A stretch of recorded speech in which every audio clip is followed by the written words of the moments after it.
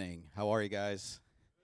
Thank you for being here today. We're so glad that you are here. On your chairs, we've brought back something that we haven't seen in a while, is our connection cards there, our Connect cards.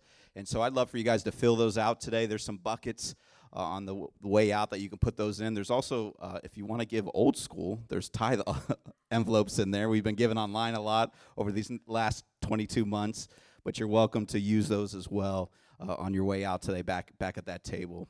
I send you greetings today from Pastor Dan and Anna, we're so glad they're taking some time off during this season, aren't we, as a church? And I'm thankful for that. And I just want to commend you guys as a church. Every time I talk to them, they're so overwhelmed by your love and support. So give yourself a hand just for just being the church, or give your neighbor a hand. I don't know. It's for just being the church during this season of we're grieving the loss of our friend, Dave, and Pastor Dan's dad. And so, again, they just say hello to you, and they're looking forward to being back with us soon. But we're honored today to have a guest with us who's going to be sharing, and I'm excited. We reached out to Pastor Don James this week, and we kind of late in the week, and he was so graciously said yes. And if you don't know who Pastor Don is, he was with us just, I think, within the last year or so down at the Spanish church. And for years, he pastored Bethany Church over in Wyckoff. And now, I think in the last 2 years, he's our what a great time in the last 2 years. What a tough, challenging time. He is our network superintendent for the Assemblies of God in New Jersey. And so what an honor it is to have him. He just flew in from Springfield yesterday. So thank you for saying yes, for helping us just pastor through this moment. And I'm excited to hear. He told me a little bit about what the message is tonight. And so I'm excited to hear from it. Would you guys welcome a big Life Tree welcome to Pastor Don James. Thank you, Andre. Hey, good night, everybody. How's everybody? Well, I'd say good night, good evening. Let's not go to bed yet, right? I'm definitely praying this message doesn't make you want to go tonight. But, yeah, thank you so much. I couldn't think of anything that would honor me more than stepping in with Dan. And for Dan, I don't know if he's watching online, but what a great family, right? And I think I shared at the funeral that Dave and Cheryl and I, they were one of the very first couples we met, like almost 36 years ago now, when we came to New Jersey. They had been at Bethany Church, where we did have the privilege for in excess of 34 years pastoring, and had just started their first senior pastorate there in the area. So we became good friends, had a lot in common, and been able to stay that way over all the years and watch them head to the mission field, and so many good things there. But we know that God does all things well. You know, I don't always understand what God does, and I'm probably like you. I'm making a list of questions. You know, how many are with me? Right? I'm just making a list. You know, and checking it twice, right?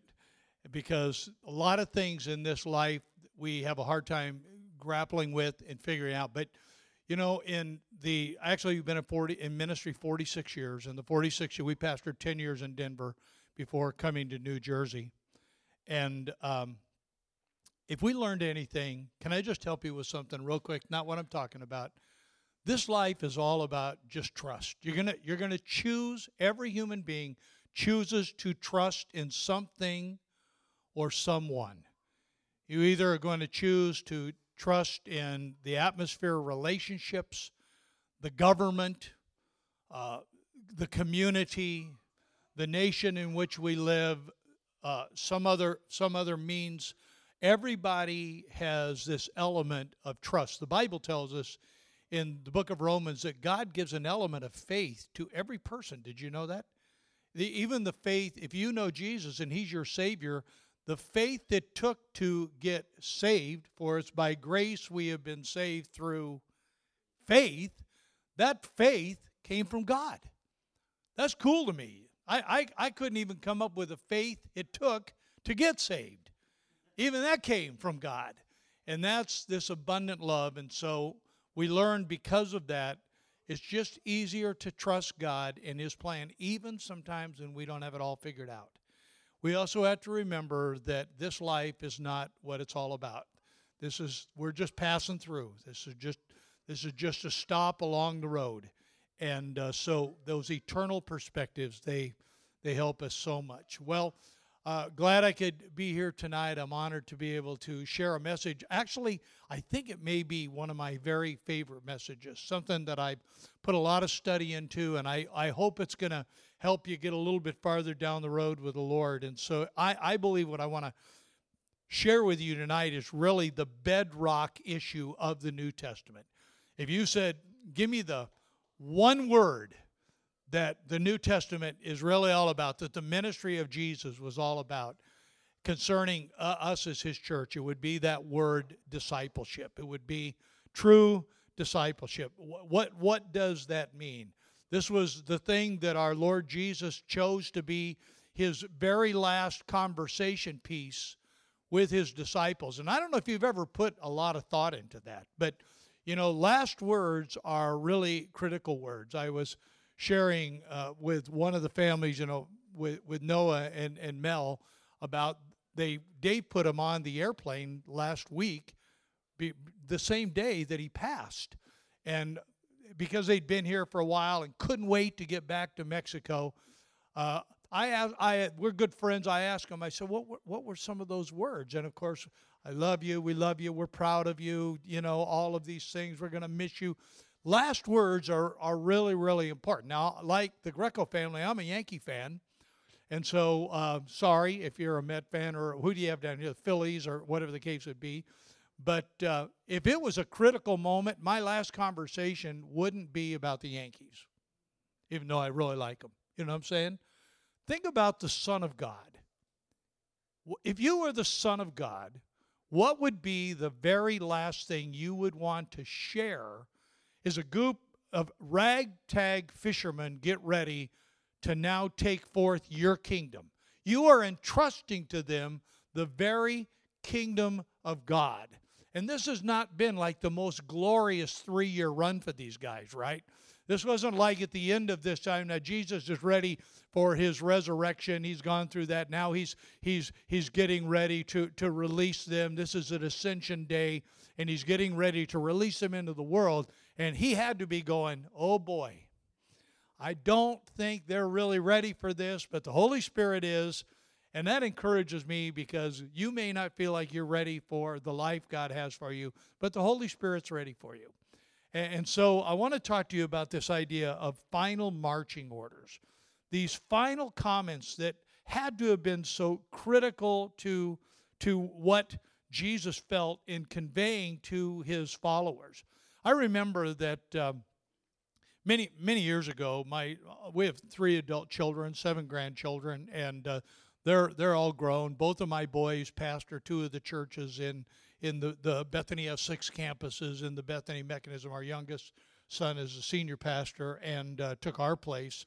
And but when they were real little, I remember the first time that my wife Donna and we were going to go on a date without hiring a babysitter. And always before we hired a babysitter. We had a couple, and so we thought. Jason said, he was our oldest. He said, "I'm up to this. Will you?" He actually said this, "Will you pay me too?" And I can't actually remember if we did, but it was like, we'll pay you if you don't, right? But he decided to do it. And I still remember, like this was yesterday, the very last conversation. Stay with me. A critical conversation we had with our kids, because we gathered them all together, and we kind of said some things like, to the 2 younger ones, you better obey your brother, which was fat chance, but you better obey your brother. You better do this. You better go to bed on time. And you better not do this, and you better not, probably more nots, right? You better not do that. But it was a critical conversation. Why? Because we wanted to be tough-skinned parents? No. Because we loved our kids, and we wanted the best for them. And the last thing we wanted was a crisis. The last thing we wanted was something bad to happen. So it was a critical conversation. I had another one in my life, not that long ago, just a couple of years ago. Some of the gang here knows me a little bit better, but I've always been a little bit of an adrenaline junkie. I've just kind of had this in my system. To this day, I love my Harley Davidson, and I ride motorcycles. And one of my bucket list things is to ride the most challenging roads in the world, and I've been able to do 4 of them now, including the one in Stelvio Pass in Italy, which is the #1 rated motorcycle road. So I love doing that. I jumped off the top of a mountain and paraglided not long ago. That was one of the things I wanted to do, and a few other things. But one of the things that was always at the top of my list was I'm a bit of a NASCAR fan. Anybody here a NASCAR fan? You like race cars? Yeah, I love NASCAR. I followed it ever since I was a little guy. And so I always wanted to drive a NASCAR. And do you know, right up the road here at Pocono Raceway, you can do it. Now, it's not cheap. And so my family all contributed for one of my birthdays, I think probably 6-8 years ago, maybe 10 years ago. And they gave me the gift of, you're going to get to drive a car. So I thought, well, this ought to be interesting. How's it going to happen? So found out it really is a NASCAR. It really is one of the ones that just a couple years earlier, the guys had that was their car, and they kind of retired it now, and they had it there. So you go down, and they take you through all the drills, and they take you through a little school and have all the get up for you, the fire suit, and they have the whole thing and the helmets, and they take you out on the track and teach you where all the markers are and show you how to run. And you go out there, then you get in your car and you go out with 6 other drivers, and there's a pace car that kind of keeps an eye on everything, and one at the back also. So it's pretty safe, but you get going pretty good, and then some of the guys get going better. So I was with a good friend of mine, and we timed out, and so we timed out at over 160. And it was amazing. It was really a lot of fun. But I never will forget the very last thing. The instructor comes up to your car, if you've done it, and he gives you final instructions. And he's like, okay, you remember this is what we showed you inside. Here's where it shifts. Here's where you do all that. Your helmet's all buckled in. You're buckled in. And then he said this, and it was funny because he almost walked away. So he took this step and he came back and he looked through the window and he goes, oh yeah. Oh, yeah? Oh, yeah, in case you turn over and the car catches on fire, you got to know how to get the fire extinguishers going. The car has fire extinguishers. And he said, see that big red button? It has to be a big red button, right? He says, all you got to do is jam down on that thing, and you'll set the fire. And so he said, you ready to go? You ready to go? You ready to go? I said, yeah, I'm ready to go. And I was, the adrenaline's pumping and everything. And he takes about 2 steps away, and then he comes back and he goes, and don't forget the red button, right? Because you don't want to be on fire, right? And so critical instructions. Well, here's the Lord Jesus giving critical instructions to his followers, because the instructions he gave them was going to be all about their marching orders for going forth from that point. And so he says, I want you to go and make disciples. Here's the main verse. Let's look at it, put it on the screen. Go and make disciples of all nations. Therefore, go. He said, all authority has been given to me. I'm giving it to you. Therefore. I was taught many, many years ago, when you see therefore, see what it's there for, right? Because you have authority, because you're under me, because I've ascended. I'm raised from the dead. Now, because of all of those things, I'm giving that to you. Therefore, you go, and here's your marching orders. You make disciples. And I've thought about that. I've taught about it over the years. And not that many years ago, when I kind of jumped in a little deeper into the study, it dawned on me, think about this. Think about this for your life. How do you make a disciple if you've never become a disciple? How do we make something we're not? So maybe it would do us good to take a couple minutes tonight, and you may know everything I'm going to talk to you about, but in case you don't, I think it'll be helpful.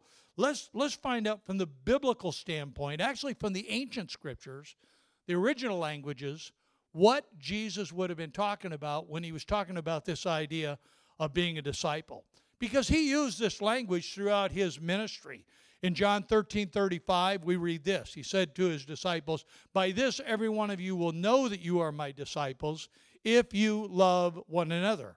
Here he's talking about something that's external. People are going to know you're a follower of mine by the way you treat and love other people. There is an external element to discipleship. In John 8:31, he says to the Jews who had believed him, if you hold to my teaching, you are really my disciples. Now he talks about this internal thing, that there's this external, this action thing, and then there's this thing that we are, this thing that we become when we take his teaching into us, Faith cometh by hearing, and hearing by the Word of God.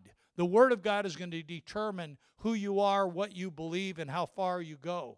And so sometimes we take these things a little bit for granted, that we're believers or disciples. And I've discovered over the years that we have a lot of people that attend church, but they've never really become a disciple. They don't necessarily know what a disciple looks like. I always remember the story of the Sunday school teacher that's teaching a bunch of little guys, and they'd been in Sunday school, so they'd kind of learned that the answer to everything was Jesus. Didn't matter what the question was.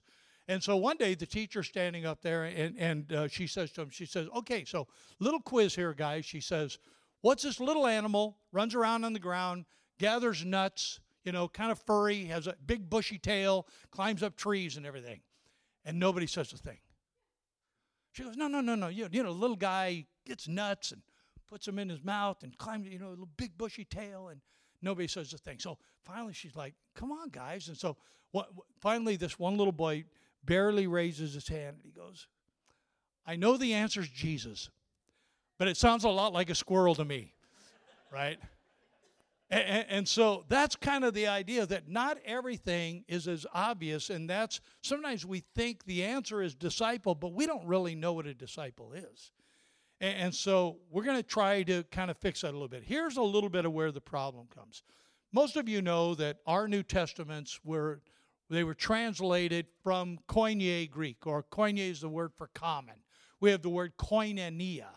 All right, everything we hold in fellowship, what we hold in common. Well, koine is the Greek word for common. So they translated the Bible into Koine Greek for a reason, because it was the trade language.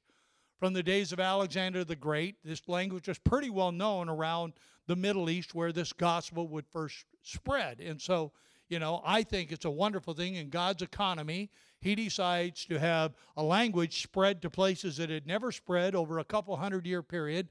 He decides to have the Romans build roads. And you thought that was for armies and everything. That was for the gospel. So they built roads so the gospel could go out, and they gave a language that most everybody had at least a bit of an understanding. And so let's write the Bible in that language instead of Aramaic or Hebrew, which very, very, very few people will know. And that's where we get it. So it's translated from the Greek. All of our English text comes from the original Greek. And if you're a student of the original languages, you know that the Greek word that for disciple is the word mathetes. Everybody say that with me. Mathetes. All right, now you know a little Greek. Not the guy that owns the diner up the road, but a little Greek word, okay?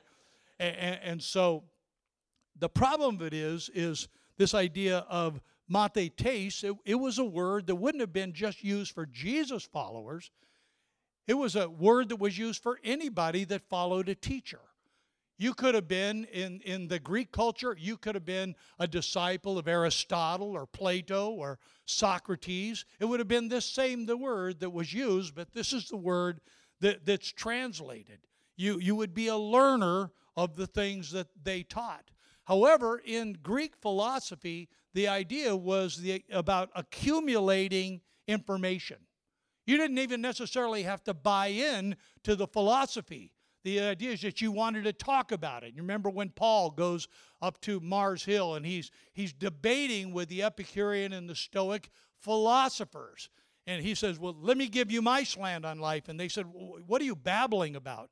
This was very normal in that culture. This is important, what I'm going to tell you. Here's the deal.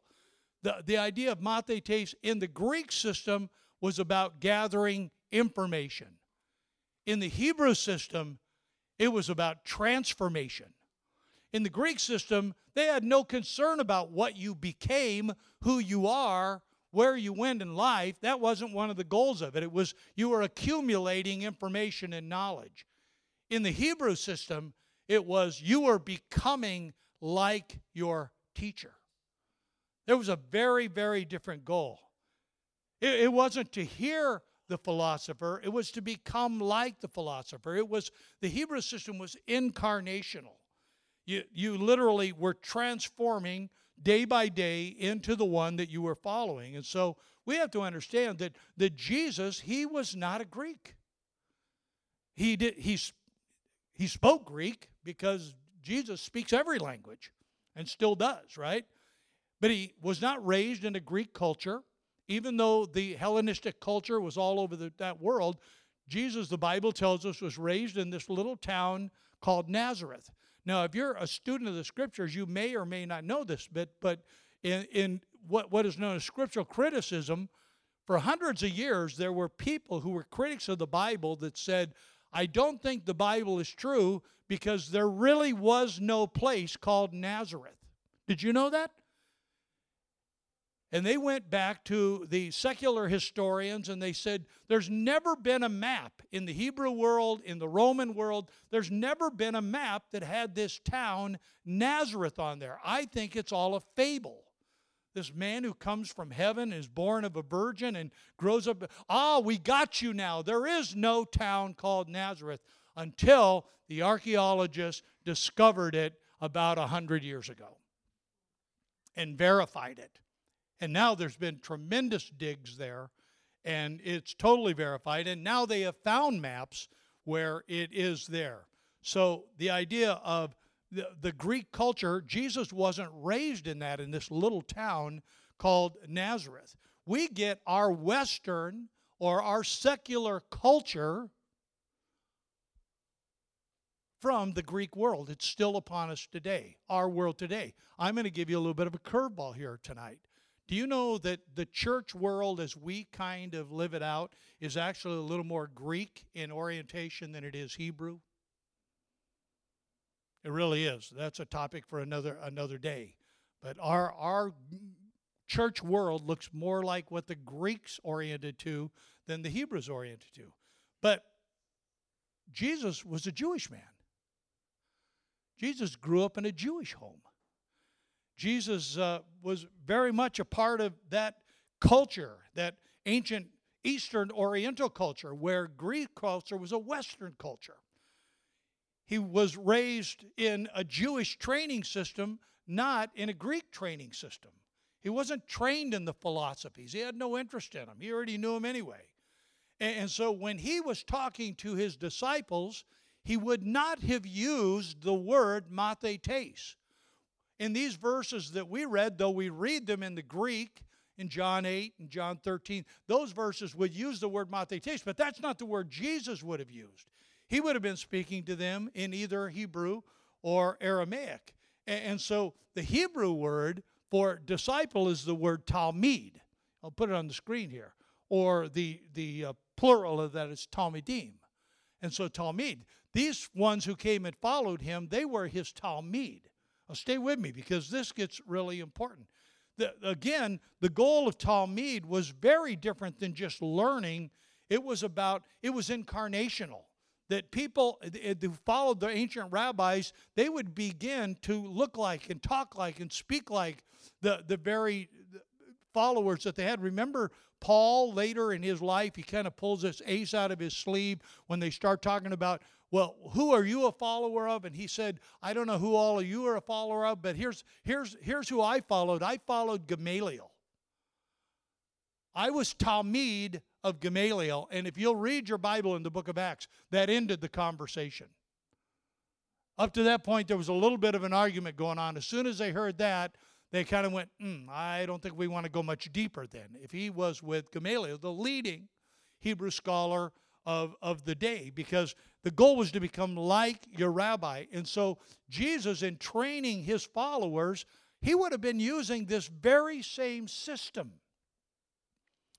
In Mark 3:23, we read this interesting verse. And for years, I questioned this verse. I didn't question it, but I thought it was an incomplete sentence. And it just simply says this: Jesus called his followers to be with him. You ever read that one? And I always went, yeah, that's good, but finish the sentence. Called them to be with him so they could play soccer, so they could build sandcastles, so they could go to the beach. No, just with him, because it's about incarnation. You see, you will in some ways become like the ones you hang out with. Peer pressure is one of the greatest forming agents in any culture. And so it was still used in that day, but in a positive manner. And so Jesus was the master. That was the word master, rabbi, Rabboni. And so he followed this Jewish training system as a rabbi.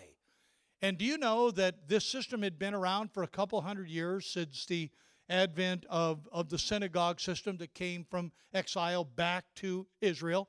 And so Sephardic training centers were in Galilee for even a couple hundred years before Jesus. And my wife and I have been privileged. I think we've made now a dozen trips teaching in Israel. And what we discovered a few years ago is the original Sephardic training center in Galilee is still there and still functioning to this day, some 2,200 years later. Still there.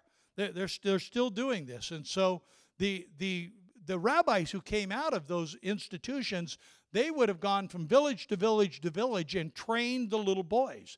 They were kind of like the Methodist circuit riding preachers of a couple hundred years ago.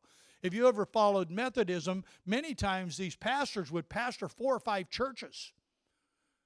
And they go do a service at one, and then they get on their horse and gallop to another one and do another service and gallop to another one. They spent their weekend doing that, and they would pastor many. They were circuit riding preachers. Well, that's a little bit a good model for us to think about with these rabbis that went village to village, and they worked with these little boys. And we know much about this because the ancient writings of the Hebrew rabbis called the Mishnah, they actually talk about this. And so it's kind of one of the best hidden secrets in all of Hebrew literature. In the Mishnah, which was written just a little before Jesus and then some others about 500 years before him, it describes what a little boy living in a fishing village would have gone through in learning to be a Hebrew. So put your sandals on with me for a minute. Let's go to the shores of Galilee. And let's look at 2 sets of boys that are talked about in the Bible. 2 brothers. One of them's called James and John. They have a dad, he's called Zebedee. And the other's Peter and Andrew. And both biblical and ancient history tell us that they grew up in the little fishing village called Bethsaida.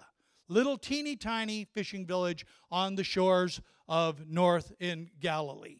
And so they would have been there. So in their lives, when they were 4 or 5 years old, the rabbi would have come to town and called them into synagogue. Synagogue means the gathering place, or the gathering of 12. And they would have come together, and they would have received instruction from the rabbi, religious instruction. And that would have been called, yeah, there you go, Bet Sefer, or the house of the book.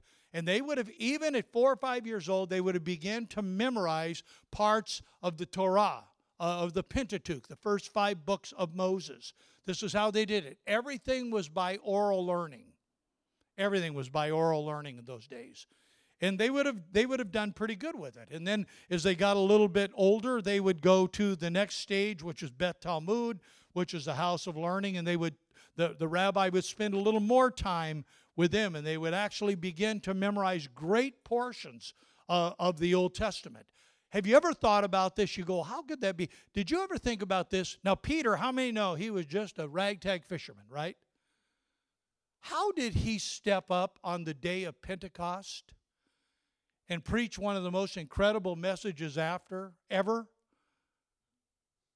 And quote scripture after scripture after scripture, and totally used apologetics to prove that Jesus the Christ was the promised Messiah, and argued from the Old Testament scripture, this is the one to come. This is a ragtag fisherman. You know why? Because when he was a young boy, the Word of God was buried in his heart. And we kind of forget about that. And so he would have known some of these things, not all of it. And we had something very interesting happen in our home just in the period of the last year, because I kind of thought about, we just sent some of our young guys off to kids' church and stuff, and I thought, well, what, are they going to color? In my day and age, it's the felt board. Some people, they don't even know what here's felt Jesus, here's a felt manger, here's a donkey. That's kind of how we learned it, right? And so in Jesus' day, it worked a little bit different than that. So I thought about how this worked. I said, can they really memorize Scripture?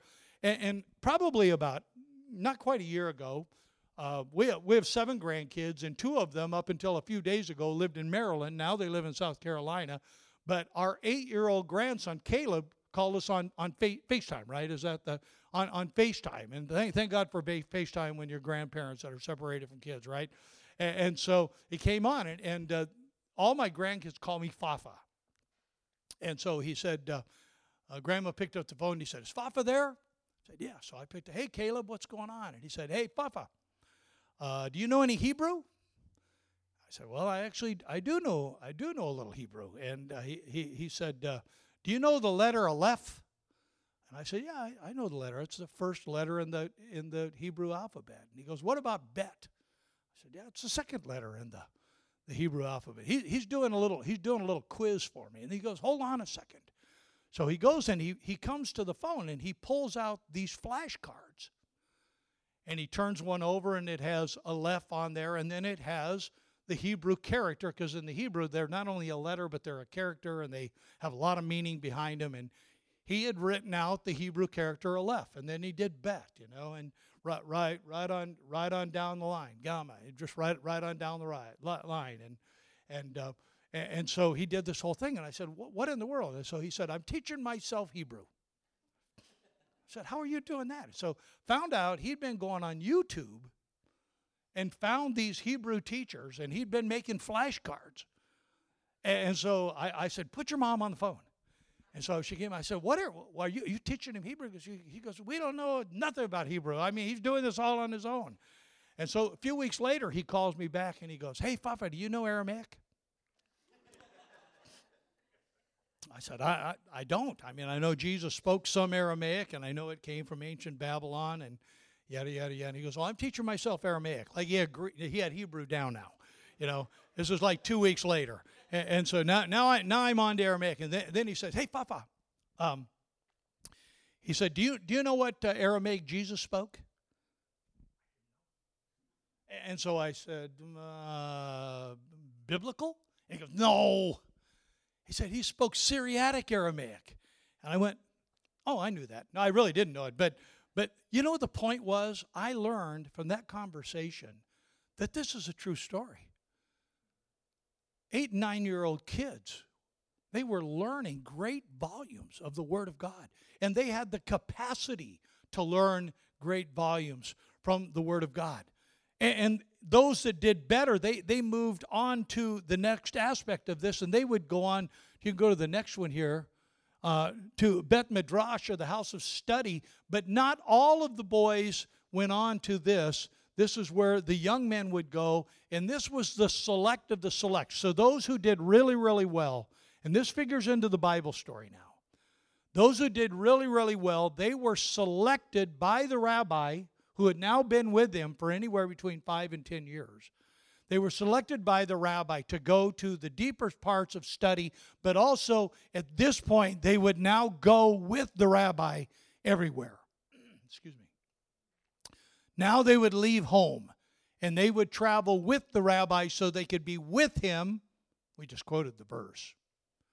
So they could become like him.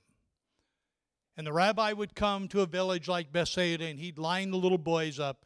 And almost like the cut on a baseball or a football or a basketball team, a soccer team, he would go down the line, and this was the phrase that he would use. It was known as the call of the rabbi. To those that he wanted to follow, he would say, "You come and follow me." You ever read that one? Come and follow me. Come and follow me. You go back to your father's profession. You didn't make it. You're not good enough. I'm sorry. You go back to your father's profession. Where do we find James, John, Peter, and Andrew in the Scripture? In their father's profession. Matter of fact, in the book of Mark, I'm just reading right now, it says they were with their father Zebedee at the boat, mending the nets, taking care of doing business. They were doing it with their father, and he is named. We know now, as we learn about ancient discipleship, not talked about in the Bible, but somewhere in their life, they were cut from the team.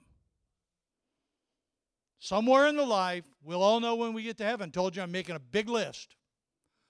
Somewhere in their life, Rabbi Shlomo or Rabbi Eli or somebody came and said, Peter, you're not good enough. Andrew, you don't have what it takes. Maybe they didn't get this course, but maybe somebody in this room, somebody said this to you. James, I knew you were never going to be any good. John, you never measure up. Go back to your father's profession. You start to see the story here? Time goes by and they didn't get the call of the rabbi. During that time, those that went with the rabbi, they would begin to build their own body of interpretations.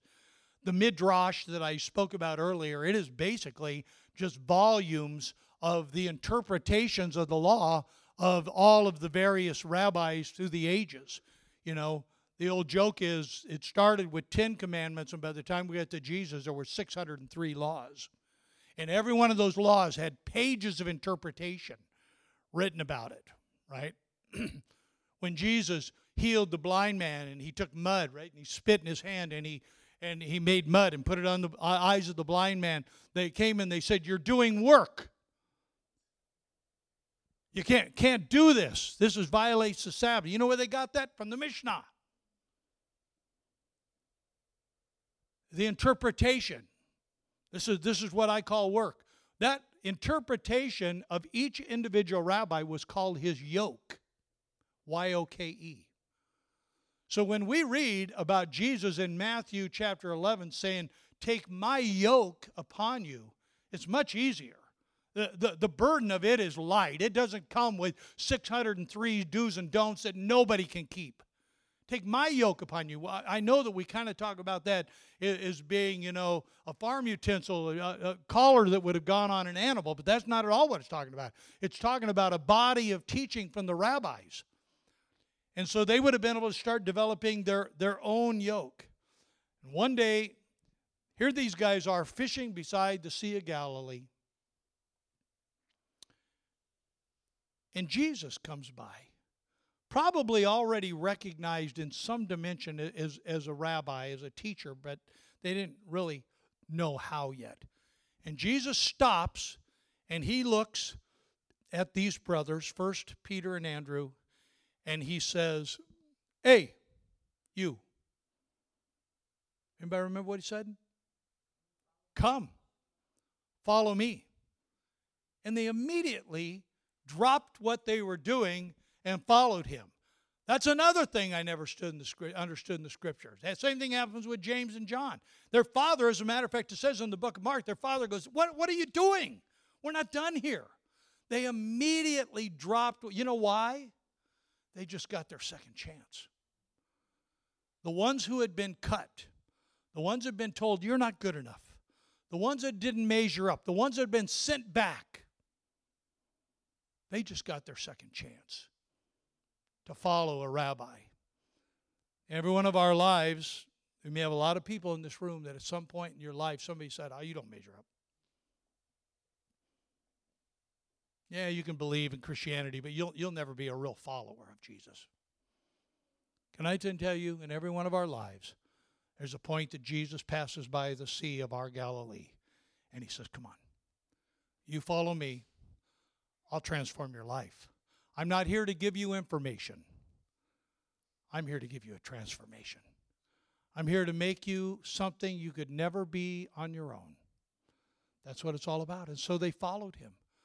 And the Gospels are basically the story of this handful of ragtag fishermen, tax collectors, and zealots who couldn't make the team following the Son of the living God and him pouring his life into them, learning to model everything he said and everything he did. And so when they were about 20 years old, a rabbi, he could begin to develop his own yoke and speak and teach in the synagogue. And then at age 30, the rabbi could go and make his own Talmud. That's why the Bible says that Jesus was about 30 years old when he began to call his disciples. You get where I'm going here? It wasn't random. Jesus is following the system. He is in the system. He is a Jewish man in the middle of a Jewish training system, saying the system is good. It's what you're teaching that's not good. I'm going to teach you to be a God follower. We're going to teach you to be a Talmud that models the right master, the only master, the King of kings and the Lord of lords. And that call is still upon us to this day. Jesus is still calling every one of us to be Talmud, to be people who have authority in our life. So let me finish with this. How far would this go? There's an interesting story. It's in a couple of the Gospels, where one day Jesus decides he needs to teach his followers a lesson. The Bible says he puts them in a boat and he sends them across the Sea of Galilee. How many know the story? Wave at me. Is this on?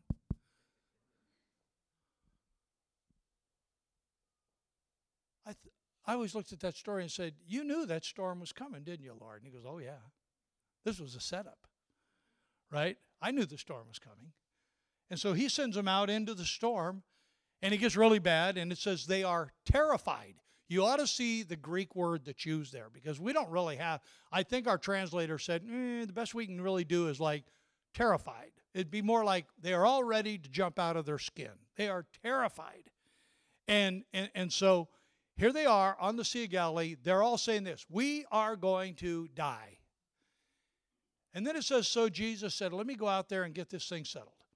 So he goes and he walks on the water to them, right? Cool story. They thought they saw a ghost, right?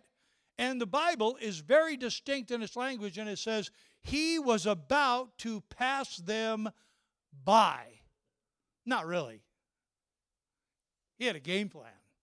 This, hear me now, was a test. And that group of disciples on that boat, terrified, thinking they see a ghost, seeing Son of Man walking on water. They'd never seen anybody walk on water. He's about to pass them by. But see, if you were Talmud, you were told you always walked as close to the rabbi as you could get. There was an ancient saying, you walked in the dust of the rabbi. They could tell who you followed by the dust on your robe. And so he's about to pass by, but he's not walking on dust, he's walking on water. And there's one disciple who really gets a bad rap from preachers like me, because we tell stories about this Peter and how silly he was on that boat. How presumptuous he was. Could I argue that story with you? Could I argue that I think he was the only obedient one? Could I argue that might have been the night Jesus made the decision, I know who's going to head up this ragtag group of fishermen. I know who's going to become the predominant speaker because of what happened that night. Now, most preachers say he got silly and tried to walk on water and all of those things. I would like to suggest to you a different scenario. I would like to suggest to you that as Jesus is walking by on water, Peter comes into this little bit of consternation. He goes, okay, we have a problem here. For 3 years, I have been taught that whenever the rabbi passes by, I immediately fall in with him.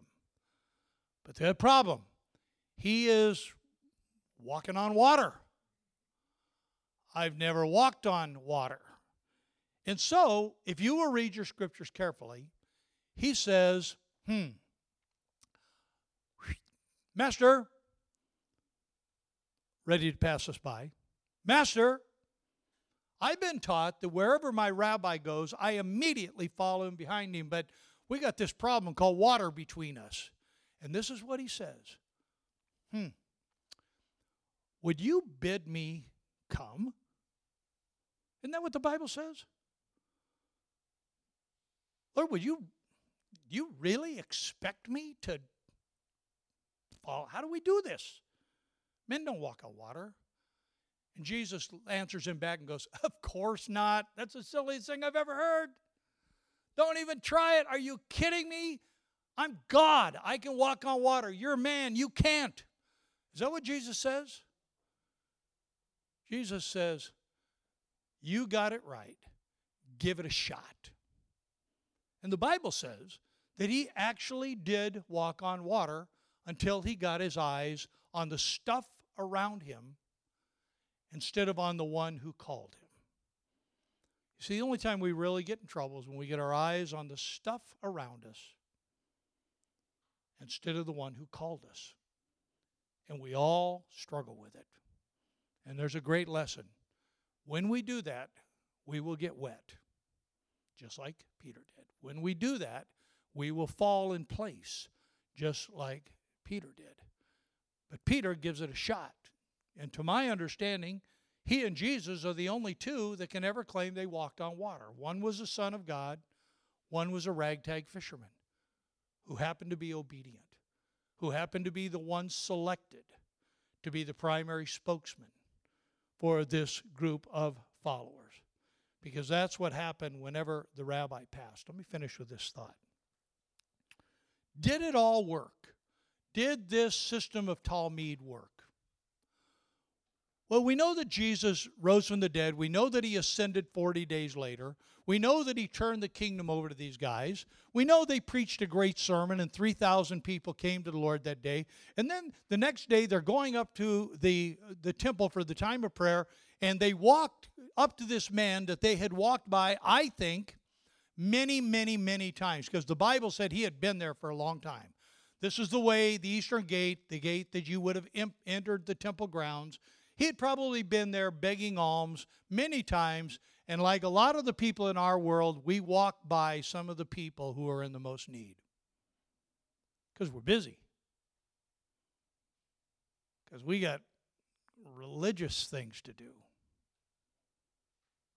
Had to preach just a minute, Kev. I think the Holy Spirit woke him up that morning and said, you know the guy you've been walking by for years? These are Jewish men. They probably went 5 times a year, minimum of 3 times a year up to Jerusalem for the feasts. The guy you've walked by time and time and time and time and time again, today's his day. Today I'm going to use this man that looks like nothing to be a world changer. You are? Watch what happens. Follow my lead. You know the story. They go up. The man begs for alms. They say, silver and gold we don't have. But you know, the Holy Spirit was talking to us this morning about we're supposed to do something. I don't really know what it is. We don't have anything to give you except the name of Jesus. Let's give it a shot. We don't have silver and gold, but what we do have, we give to you in the name of Jesus. Stand up and walk. And he dances through the temple courtyards, and the crowds are amazed, and hundreds, multiplied hundreds, according to Acts 3, 4, 5, and 6, come to the Lord, started by that miracle. And the religious leaders don't like it, so they call him in, and they say, what are you doing? They said, we're following Jesus. We are Talmud. They said, well, we're telling you, don't do it anymore. And they said, well, look, we got a problem here. Same problem you and I live with today. We have to decide, are we going to obey man or are we going to obey God? So we're going to obey God. Well, it says they kind of boot him out, flog him and boot him out and say, don't do that again. It says the next day they're right back doing it again, and you know the story. They bring him back in again, and they're confused. They go, these guys. Matter of fact, one of them says, if we don't stop this, everybody, he actually uses the term the whole wide world. The whole wide world are going to be following these guys. We got to stop this. So they bring him back in, and they say 2 things that we're going to leave here with tonight. They're amazing.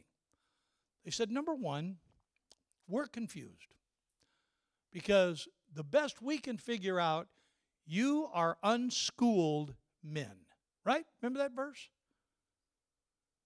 What did unschooled mean? You know what unschooled meant? You obviously never went to a rabbi's training school. You obviously were the ones that were cut. You are fishermen, sent back to fish because you didn't have what it takes. But now we're really confused. How are you doing the miraculous? And they can come up with only one answer. I love this. It's a backhanded compliment. They don't even know it. We perceive you've been with Jesus. We only saw one other guy that could do this stuff. And we thought we put him on a cross, and we thought we put him in a grave, and we thought this thing was all done. What are you doing? Oh, we're just doing the same thing he did.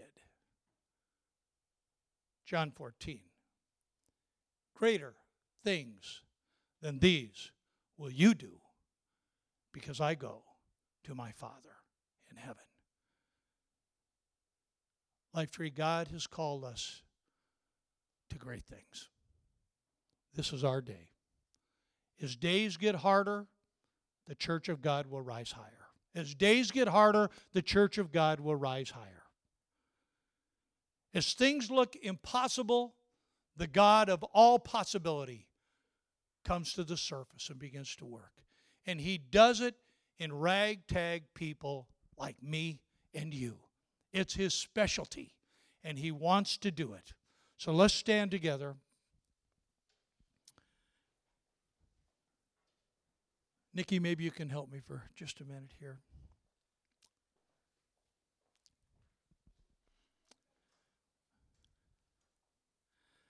And I'm going to ask you a really challenging question.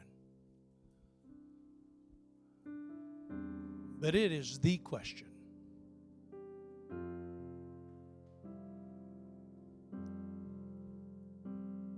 When people look at you and me, our family, our friends, our neighbors, our acquaintances, the folks in the neighborhood we live, in the jobs we work, do they perceive you've been with Jesus? Do they say, I don't know, I can't figure out much about this person, but this much I know. I've heard the stories of this Jesus, and their life looks a lot like his. That's what I want set on my life.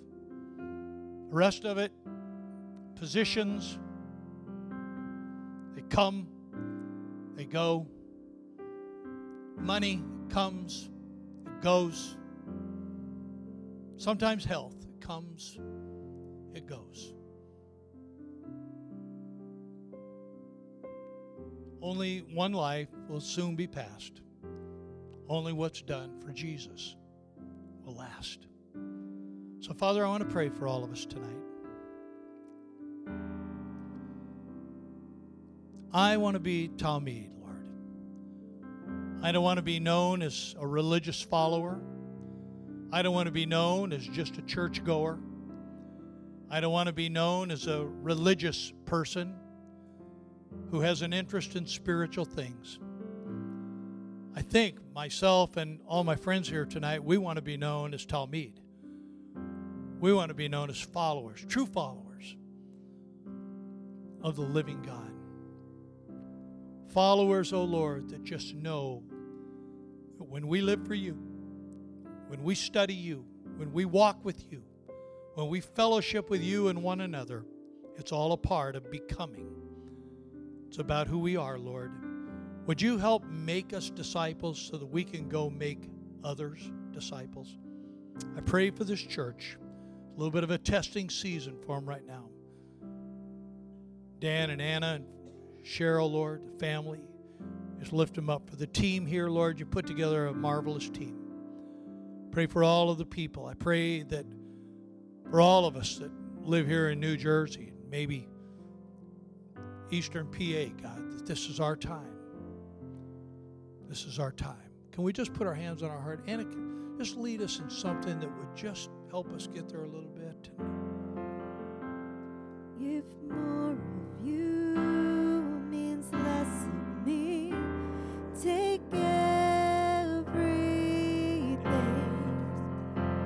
Yes, all of you is all I need. Take Everything, God. If more of you means less of me, take everything. Yes, all of you is all I need. Take everything.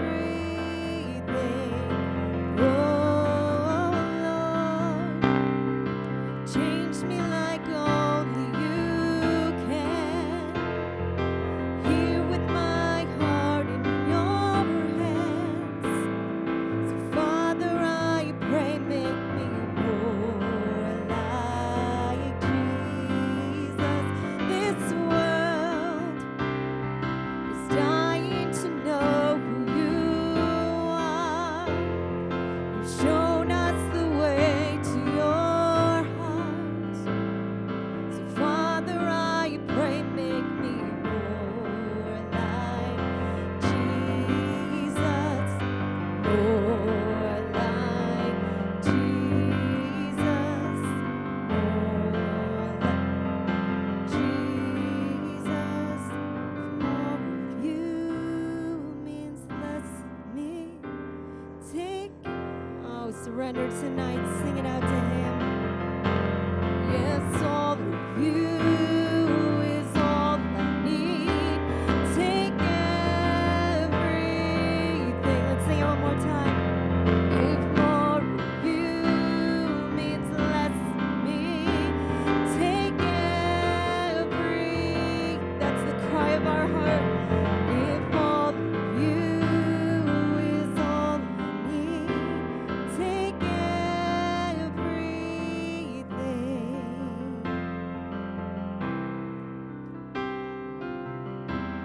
Jesus, that's our prayer tonight. That you would be our everything. Lord, we thank you for this word tonight by Pastor Don, Lord, these marching orders for us as a church to go and be and let people perceive that we've been with you. And I pray that over our week this week, Lord. We'd fight for time with you, Lord. That your love would leak out of us. That wherever we go, we'd have an understanding that we carry your presence. That you give us opportunities this week to share your love, to share a word of encouragement wherever we go. Let that be our main motivation this week, Lord. Not to be perceived as smart or successful or having it all together. Let us be perceived as those who have been with you this week. Whatever it takes, Lord, less of us and more of you. We love you tonight, Lord. Thank you so much. Seal this word to our hearts. Let us think about this. Let it pop up in our week, Lord. Let us be motivated by what we've heard tonight, Lord. In your name we pray. Everybody said, Amen. amen. Can we show our appreciation to Pastor Don and that great word? Thank you for coming. Thanks for being here with us. Church, thanks for coming out on a Saturday night. We just want to remind you that we're doing our small groups, our branches. You can sign up for that in our base camp and our different communication we're sending out for that. We have connection cards here. We'd love for you to fill those out. Drop those out at the basket. Tithe envelopes are also there. We love you guys. Rooted tomorrow. Youth convention coming up. Have a great evening. Have a great rest of your weekend.